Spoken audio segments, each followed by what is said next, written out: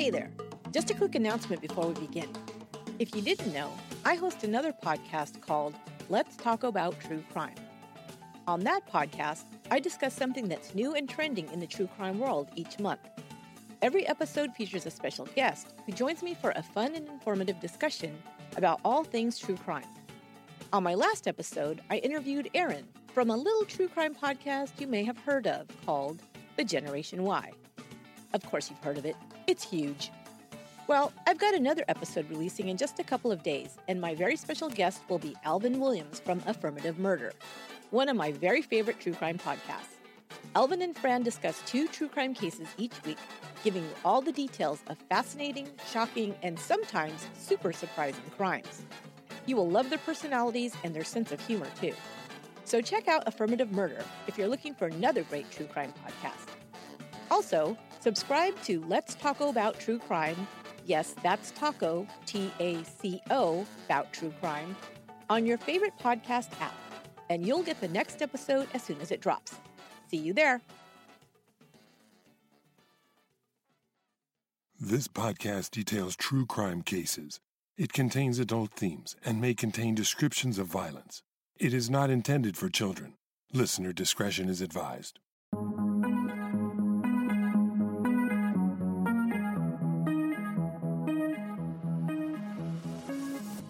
Thank you for joining me for today's episode of Once Upon a Crime. We're beginning a brand new series for February, and the first series of 2020. Welcome back to the show. The bond between parent and child is one of the strongest and most important relationships we may have in our lives. Children rely on their parents for their very survival in the first few years, as well as love, attention, and guidance. Parents, in turn, may feel the greatest sense of love and fulfillment when they add a child to their family. But sometimes, a parent-child relationship goes wrong. Perhaps the parent expects too much of their child, or maybe the child feels neglected, or the parent feels taken advantage of. There are many reasons a relationship between parent and child can become rocky. But in some extreme cases, the relationship between a child and their parents can become so fractured, it turns downright deadly. In this series, I'll share stories of kids who commit parricide, murdering one or both parents. What caused these kids to become murderous? Was it abuse? Did they snap from too much pressure? Or were they simply bad seeds? Problem children that just took it too far. I'll give you all the details so you can decide. First up, a baby girl is adopted to fulfill the hopes and dreams of one couple who are desperate to have a child. But an unstable home life early on leads her to rebel in her teen years, and then commit the ultimate rejection of her parents' love when she enlists another teen to eliminate them. This is the story of Marlene Olive.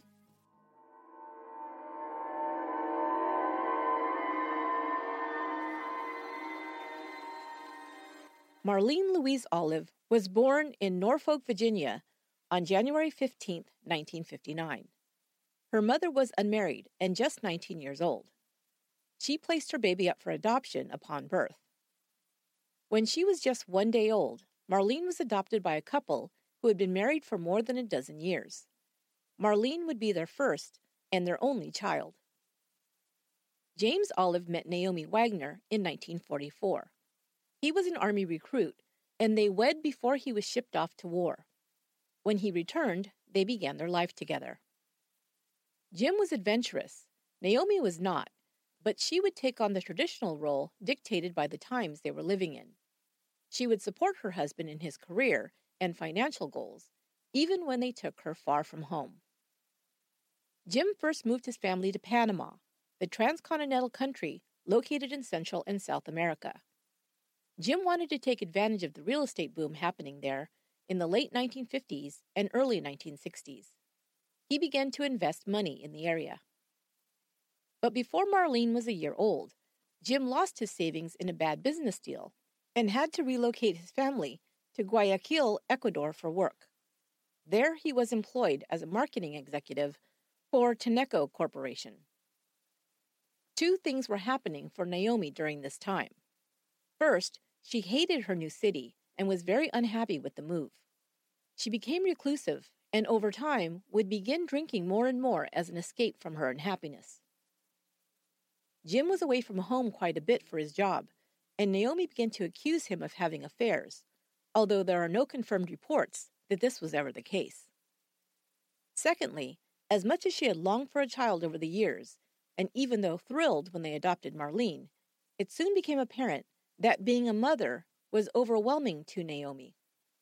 She was overprotective of the baby to the extreme. The first 6 months of Marlene's life, Naomi wore a mask whenever she was with her, and also required everyone else to do the same. She was afraid that the child would become ill and kept her away from any and all suspected germs. She sterilized everything that the baby may come into contact with as well. Now, anyone who has even basic knowledge of child development knows that the first year of a baby's life is the most important time for a child to bond with its parents. And it's a bit difficult for an infant to do so when the parent's face is covered by a mask. A baby bonds with its caretaker through nonverbal cues like a smile or a frown or other facial expressions. Marlene was not provided this experience.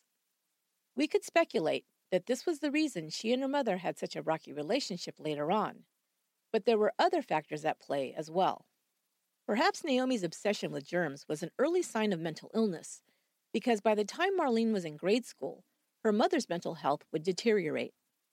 She heard voices, became enraged at the slightest provocation, and her drinking descended into alcoholism. By the time Marlene was a preteen, Naomi was barely able to care for herself, much less her child. Marlene received another upheaval in her life at the age of 10. A curious child, she would sometimes play in her father's home office, and while doing so, would look through his files and documents. One day, she discovered her adoption papers in a file.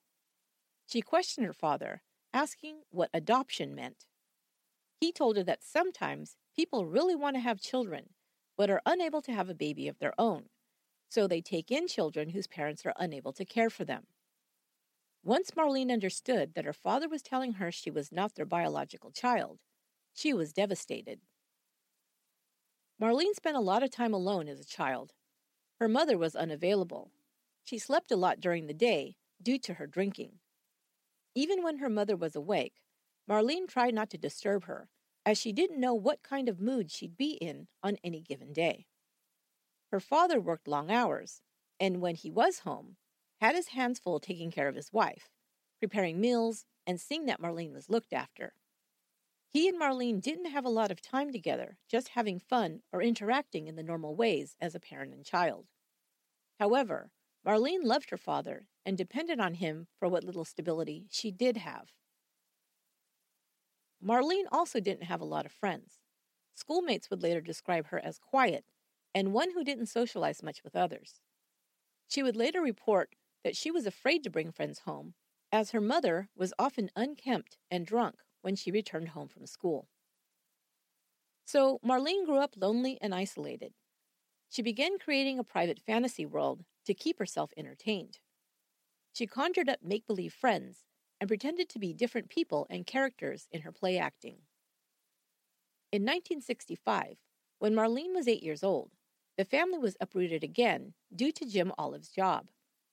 This time they moved to the U.S., living in Colorado and then New Mexico, each for just a short period of time. Then, a couple of years later, Jim was laid off from Tenneco and began a new job with Gulf Oil. He was now transferred back to Ecuador. Naomi continued to decline, mentally and emotionally. She became obsessed with one thing and then another. One time, after Marlene brought home a goldfish she won at a fair, Naomi became obsessed with collecting fish.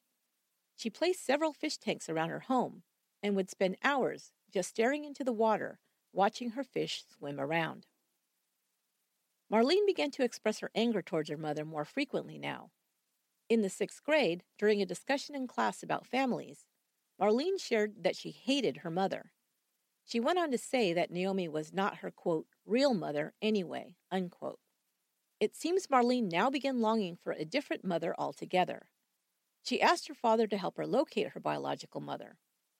Jim tried to appease his daughter by telling her that he would share what information he had, but only when Marlene reached the age of 21.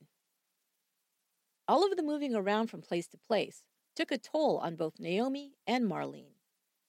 In 1973, Jim's job ended with Gulf Oil, and the family returned to the U.S.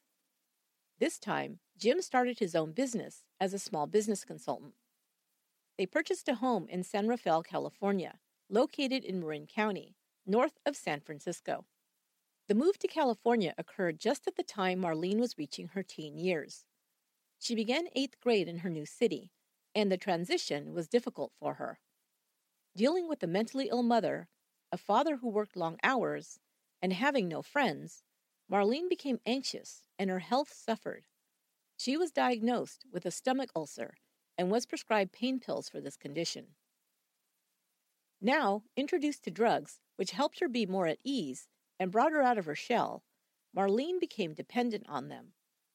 She began self-medicating for her emotional issues, and before long, was deep into the high school drug scene. In Ecuador, Marlene had lived in a more sheltered and conservative environment. Now living in the San Francisco Bay Area in the 1970s, she was exposed to sex, drugs, and rock and roll, and she embraced all of it. She started out abusing all types of prescription pills and moved on to substances like cocaine and LSD. She made a few friends who liked to hang out on the front lawn of the school, listen to music, get high, and try to impress one another with talk of their various exploits, some real, some imagined. Marlene took on a more dramatic persona when she began immersing herself in glam rock music, following musicians and bands like the New York Dolls and David Bowie. She copied their style of wearing over-the-top makeup, clothes, and outrageous hairstyles. She also began talking about her interest in witchcraft and told friends she had joined Anton LaVey's Church of Satan in San Francisco. Part of her new persona involved sexual acting out, and she got a reputation at her high school as being promiscuous. Whether she was actually engaging in sex with multiple partners is unclear, but she took her new rep even further by bragging to friends that she had taken part in a pornographic movie. While some of these brags may have been exaggerated or fabricated completely, there was one thing Marlene had immersed herself in, and that was theft. Besides shoplifting from the nearby Northridge Mall, she was also stealing cash and credit cards from her parents. Her chronic shoplifting led to her first arrest when she was in the 9th grade. By now, she and her mother Naomi were engaging in heated screaming matches with each other. Naomi, unable to handle parenting even under normal circumstances, found herself at her wit's end with an angry, rebellious teenage daughter. Marlene bucked all of the rules her parents set for her, coming and going when she pleased, neglecting her studies, and shirking her responsibilities at home. Some of her behaviors seemed designed to specifically antagonize her mother, such as dressing provocatively and sneaking out to meet boys. When Marlene laughed at her mother's prudish ways, Naomi angrily called her a whore and said that she had probably taken after her birth mother, who she called a prostitute. Then Naomi did something shocking. In front of her daughter, she stripped off all of her clothes, gyrated her hips, grabbed her crotch, and told Marlene that she was showing her what her birth mother was like. Marlene, of course, hated Naomi even more for ridiculing her bio mom. Naomi's attempts to scare her daughter straight backfired big time, and Marlene began to act out even more than before. While she still cared for her dad, Marlene didn't care for his rules or the fact that he wasn't around to pay attention to her. She was also resentful that he always seemed to take her mother's side. Even worse, she suspected Jim of reporting some of her friend's drug activities to the authorities.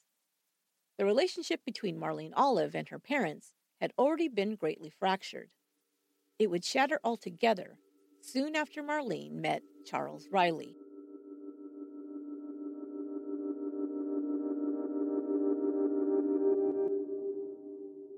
Marlene Olive was 15 years old when she met 19-year-old Charles David Riley in 1974.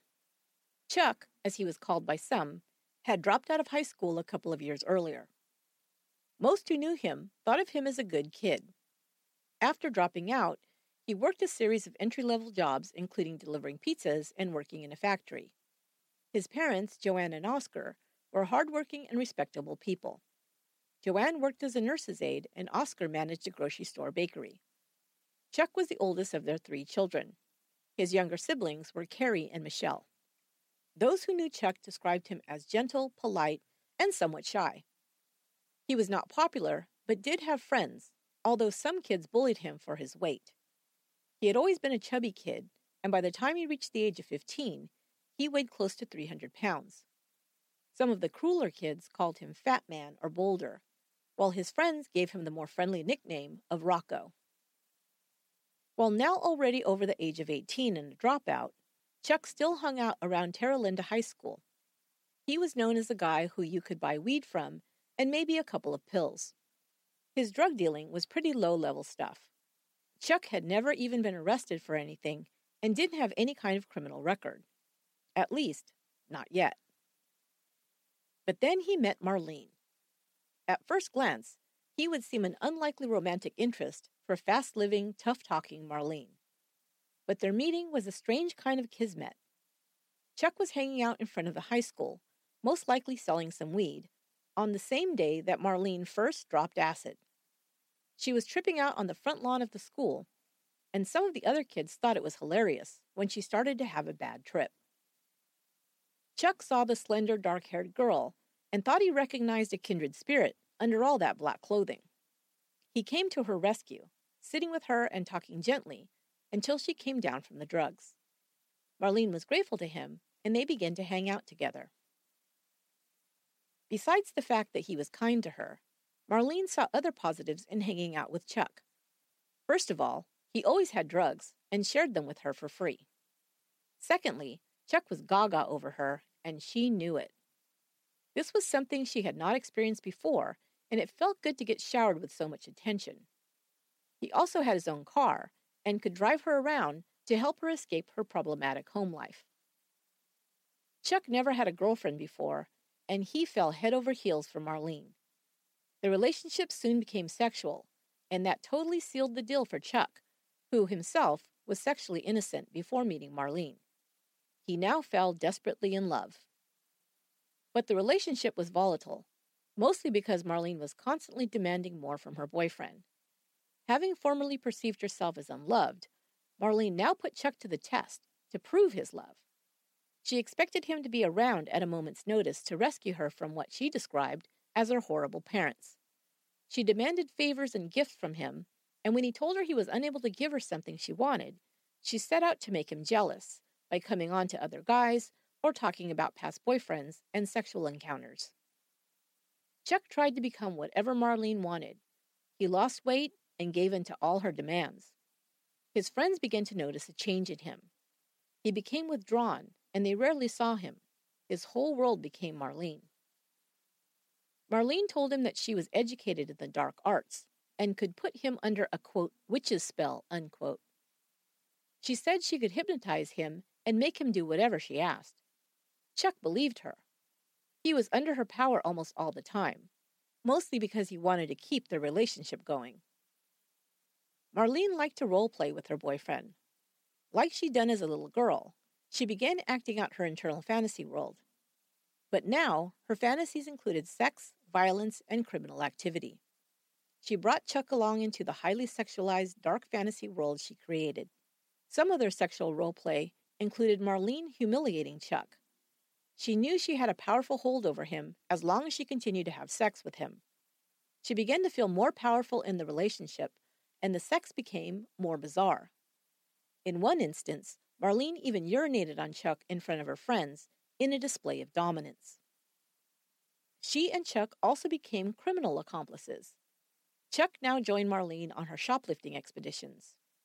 In early 1975, Chuck and Marlene were caught with over $6,000 in merchandise stolen from the Northridge Mall, mostly women's clothing and accessories. They were arrested and charged with grand larceny. Both were bailed out by their parents. In May of the same year, Chuck was arrested for possession of marijuana and for being in possession of a sawed-off shotgun. He was a gun enthusiast and owned several weapons.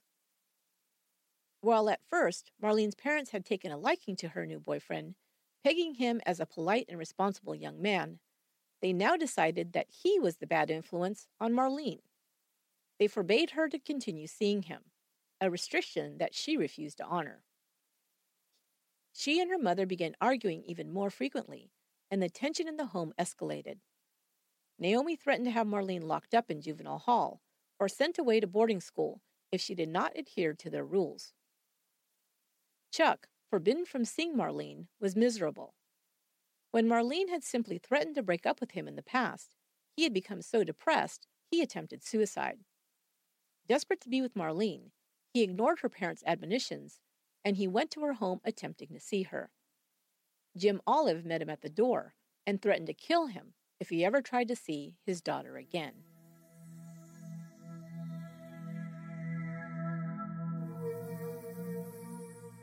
Marlene Olive and Chuck Riley had been forbidden from seeing each other, and Marlene decided something had to be done. She told friends she wanted her mother dead. In the past, she had asked other friends for advice on how to kill her mother. She had even approached some of them, saying she'd pay them to kill Naomi. They either thought Marlene was all talk, and this was just another ploy for attention, or they thought she might be serious, but didn't want to get involved. Marlene, unable to persuade anyone to help her, took matters into her own hands. She tried poisoning her mother by mixing crushed-up pills into her food. Naomi, noticing the bitter taste, didn't eat the food. Foiled again. Marlene began pressuring Chuck to help her in her murderous plot. She said he needed to kill Naomi or find someone to do it. When he hesitated to help, she threatened to break up with him. On Saturday, June 21st, 1975, Marlene and her mother got into another vicious argument. She called Chuck that morning and told him, "Get your gun, we've got to kill the bitch today." Having a long-standing hatred for her mother, but still some positive feelings for her dad, Marlene told Chuck that she didn't want her father hurt. She asked her father to take her shopping, and he agreed.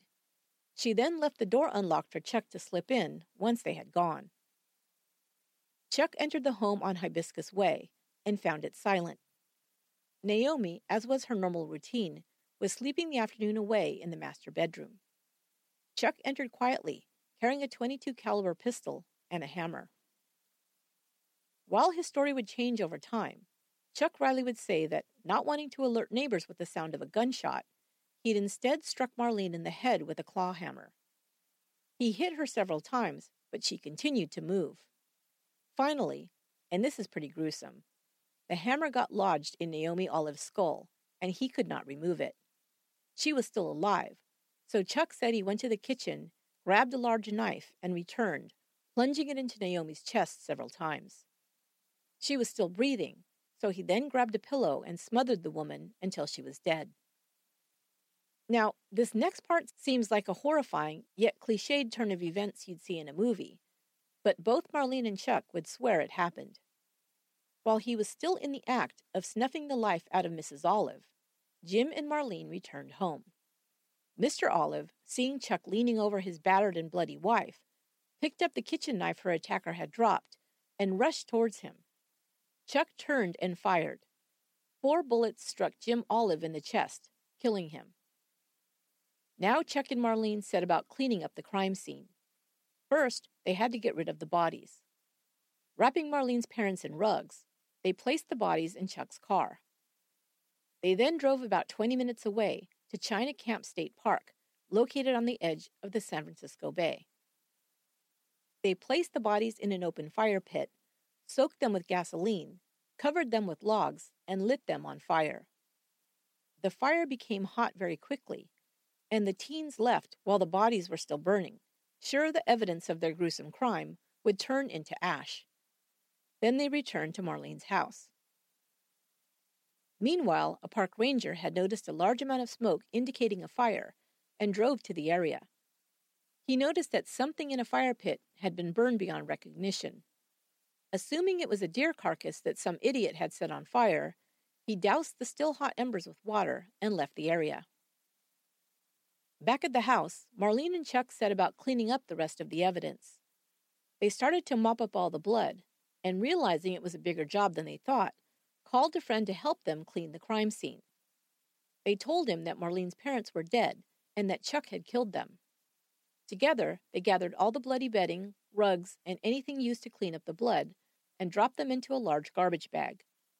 Chuck and Marlene then returned to the fire pit to make sure the bodies had completely burned and to dispose of the rest of the evidence. Over the next few days, Marlene and Chuck lived in the Olives' home together, using cash, checks, and credit cards belonging to her parents to buy food, go out to dinner, and even to purchase tickets and attend a rock concert. They also told several other friends that Chuck had killed Marlene's parents. Chuck told them, quote, "We had to do it. They wouldn't let me see her," unquote. No one reported this news to the police.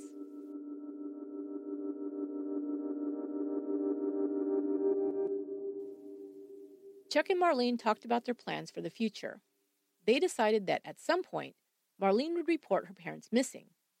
The plan was to wait until the Olives were declared dead, after which Marlene would collect their life insurance. The couple would then move to Ecuador and live a life of ease. But while Marlene and her parents' murderer were still playing house, Jim Olives' co-workers were growing concerned when he didn't show up for work or call in to let anyone know why he was absent. About a week after the murders, one of his colleagues traveled to his home and, when no one answered his knocks, looked inside the window. The house was in disarray, and thinking the Olives might have been robbed, the co-worker called the police. When the police arrived, they also tried making contact with the occupants. Still not receiving any answer, the officers entered the home to conduct a welfare check. It was a mess, with clothing, dirty dishes, and other items strewn throughout, but not finding anyone hurt or in distress, and with no evidence that a crime had occurred, they simply left a note for the homeowners to call once they returned. Marlene and Chuck had been out for the day, and upon returning, found the note the police had left on the door. Marlene traveled to the police station in order to tell them that all was well, and hopefully discourage the cops from returning to investigate further. But once at the station, her story quickly began to unravel. The cops were immediately suspicious when the 15-year-old told them that her parents had gone on an extended vacation to Lake Tahoe and left her home alone. Returning to the house to investigate more thoroughly, detectives noted that every room of the house was a mess, except the master bedroom. While officers kept Marlene at the police department to question her further, investigators began to seek out and then question her friends and acquaintances. Before long, they heard rumors that Marlene and her boyfriend had killed her parents. Officers were also given the name of the boy who'd helped clean up the house. Upon being interviewed, he told investigators that he'd seen bloody clothes and bedding, but hadn't witnessed the crime. Back at the station, Marlene continued to give different accounts of what had happened to her parents once the police told her what they had heard and discovered. Now she abandoned the story about her parents being on vacation and said that her mother had murdered her father and then fled. She then changed that story and said that her father had murdered her mother and then he'd fled. Another version had the Hells Angels killing both of her parents. Finally, Marlene confessed and told the police that her boyfriend Chuck Riley had killed her parents. She said he had snapped because they had forbidden him from seeing her. Her only part in the crime, she said, was helping him dispose of the bodies. She then led the police to the burn pit.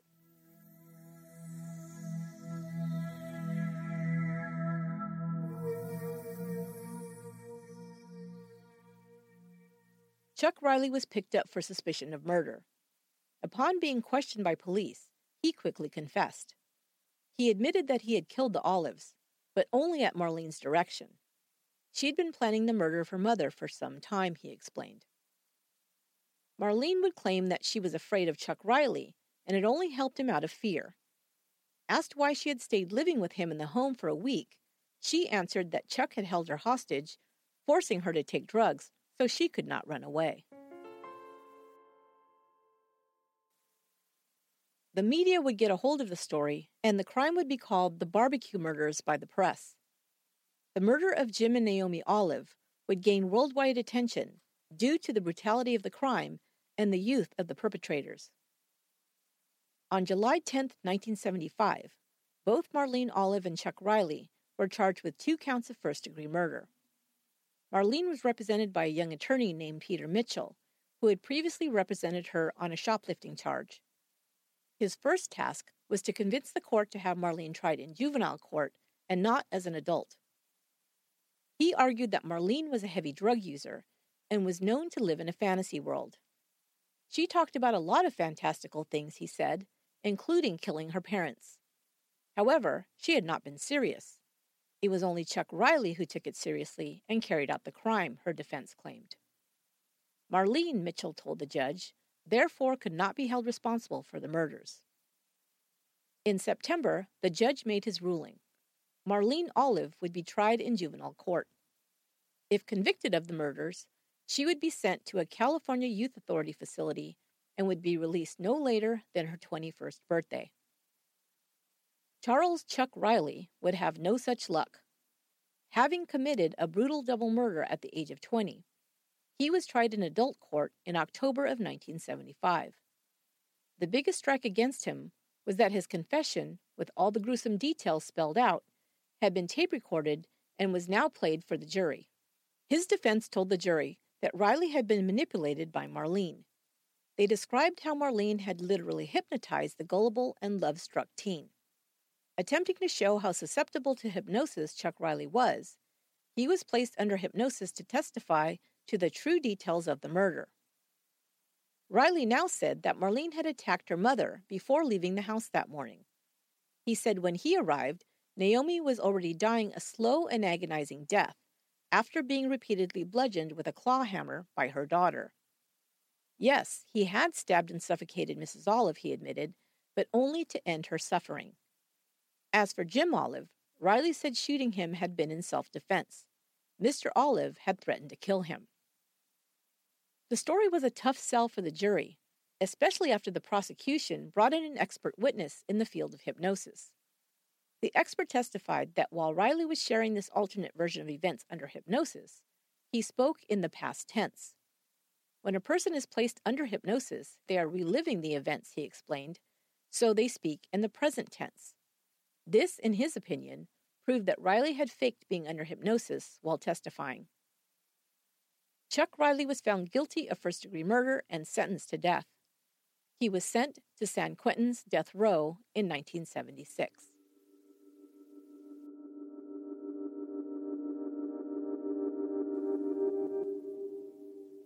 Marlene was tried in juvenile court, so the judge, without a jury present, would hear the case, and he alone would make the ruling. Marlene had been given a psych evaluation while awaiting trial. She was found to be troubled, but competent to stand trial. Her attorney presented her life circumstances to the judge, her troubled mother, absent father, and her loneliness and retreat into a fantasy life. The judge took this into consideration, but ultimately ruled that Marlene, quote, did encourage, instigate, aid, abet, and act as an accomplice in the homicides of her parents, unquote. He said that the evidence presented proved that Chuck Riley had killed Jim Olive, but conceded that, quote, who actually killed the mother will never know, unquote. He sentenced Marlene to serve the maximum time allowed by the juvenile court. She would spend a little over 3 years at the California Youth Authority's Ventura School, at which time she would be 21 years old and scheduled for release. Marlene was required to attend school and complete her high school education during her time at the youth facility. She also used this time to attempt to locate her birth mother. She enlisted her attorney to help her. He was able to gain access to Marlene's adoption papers that included the name of her biological mother. Marlene learned that her mother had been 19 years old when she met a young Navy man and become pregnant. She was not and had never been a sex worker, as Naomi had claimed. However, it seems as if her birth mother did not respond to Marlene's request to connect with her.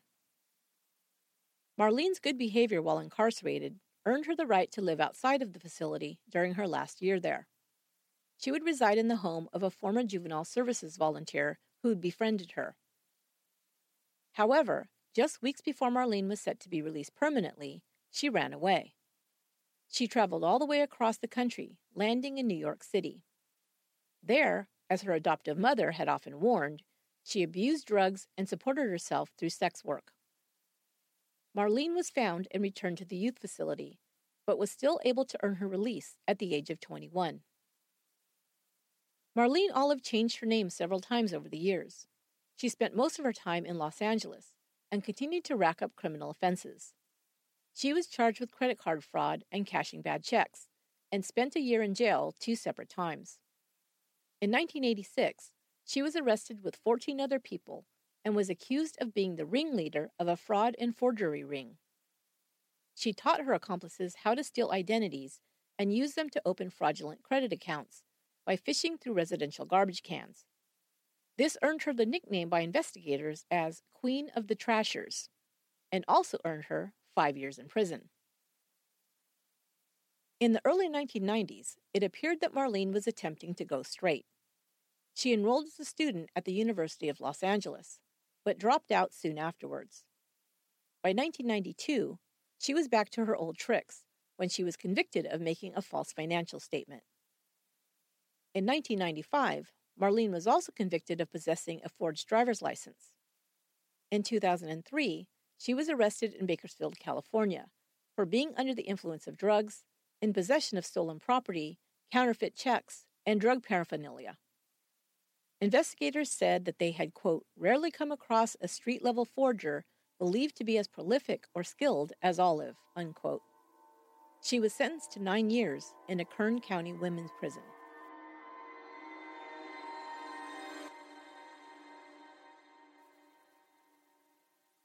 Chuck Riley only sat on death row for 2 years. In 1978, the death penalty was ruled unconstitutional, and all California death row prisoners had their sentences commuted. Riley was resentenced, receiving 2 concurrent life sentences with the possibility of parole after 7 years. He was then transferred to another prison in San Luis Obispo, located on the Central California coast. Riley completed his high school diploma behind bars and went on to earn a college degree. He began working out and whittled his weight down to a healthy 190 pounds. He kept his nose clean in prison, and there were no negative reports in his prison record. Riley began applying for parole consideration once he was eligible, but was rejected over a dozen times. In 2011, at the age of 56, he appealed his latest parole denial. The argument his attorney presented was threefold. He said that Chuck Riley was no longer a danger to the community, that his age at the time of the crime was not considered, and that the sentence he received was unconstitutionally excessive. Riley won his appeal for a new parole hearing, and going before the board once again, this time was found suitable for parole. However, in 2015, California Governor Jerry Brown reversed the board's decision. Explaining his decision, Governor Brown stated that Chuck Riley, quote, continues to downplay his responsibility. Until he is able to come to terms with his role in this horrendous double murder, I do not believe he will be able to avoid violent behavior if released, unquote.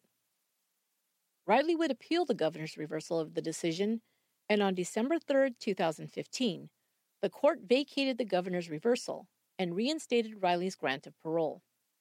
He was released on December 8, 2015. You're probably wondering, did Chuck and Marlene ever see each other again? Well, yes, they did.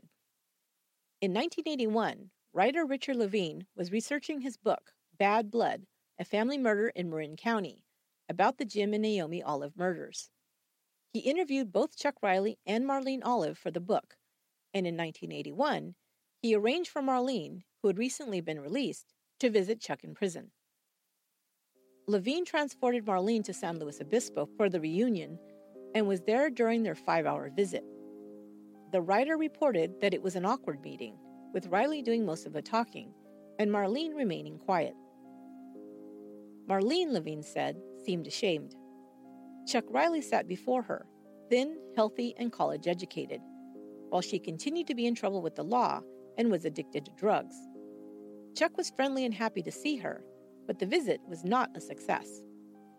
During one long, awkward pause, Chuck asked Marlene, "What are you thinking?" Marlene finally answered, "I'm thinking about all that has gone down. I guess we just lost our marbles." After the visit ended, Chuck told Levine, "I'll never see her again." As far as we know, he never has.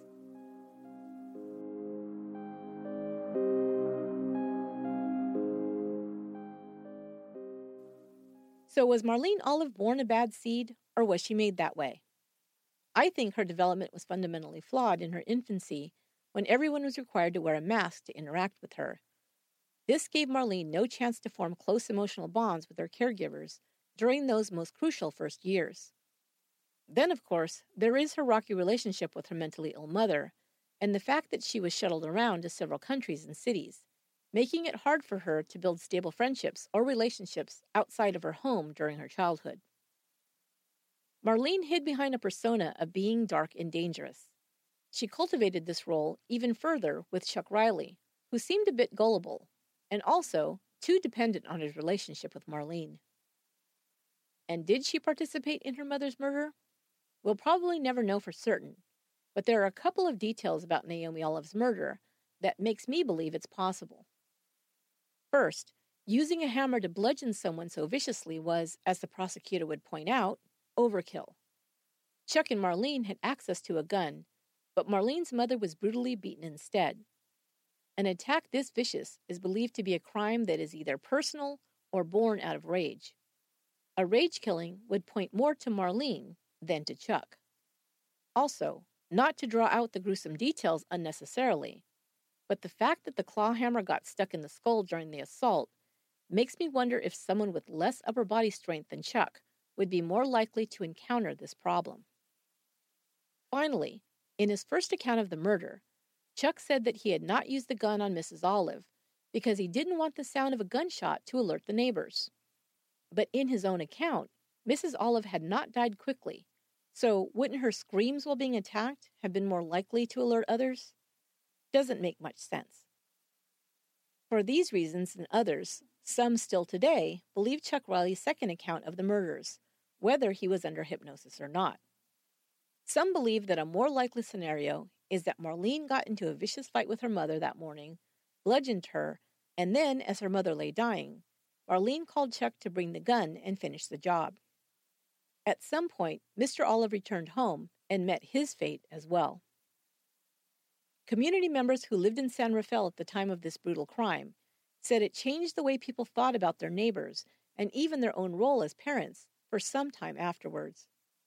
Some teens said that their parents became more vigilant, but also somewhat unsure about how to place proper boundaries for them without causing their teens to rebel and perhaps wish them dead.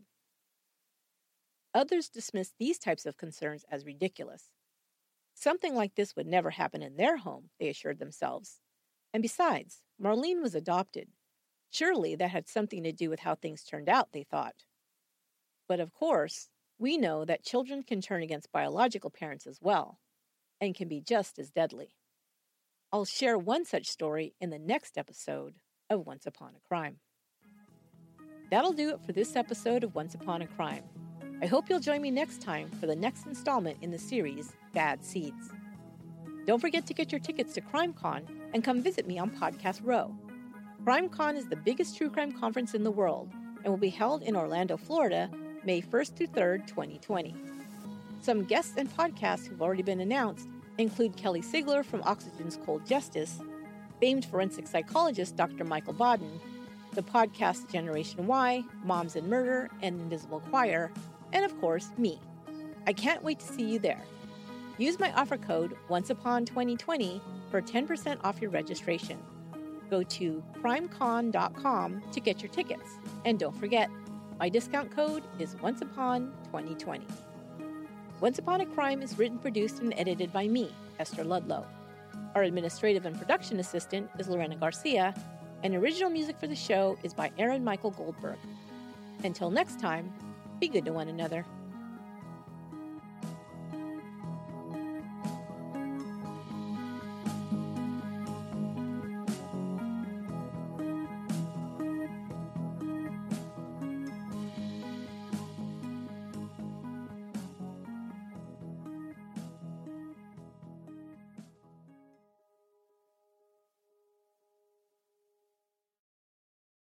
Angie has made it easier than ever to connect with skilled professionals to get all your jobs projects done well. If you own a home, you know how much work it can take, whether it's everyday maintenance and repairs or making dream projects a reality.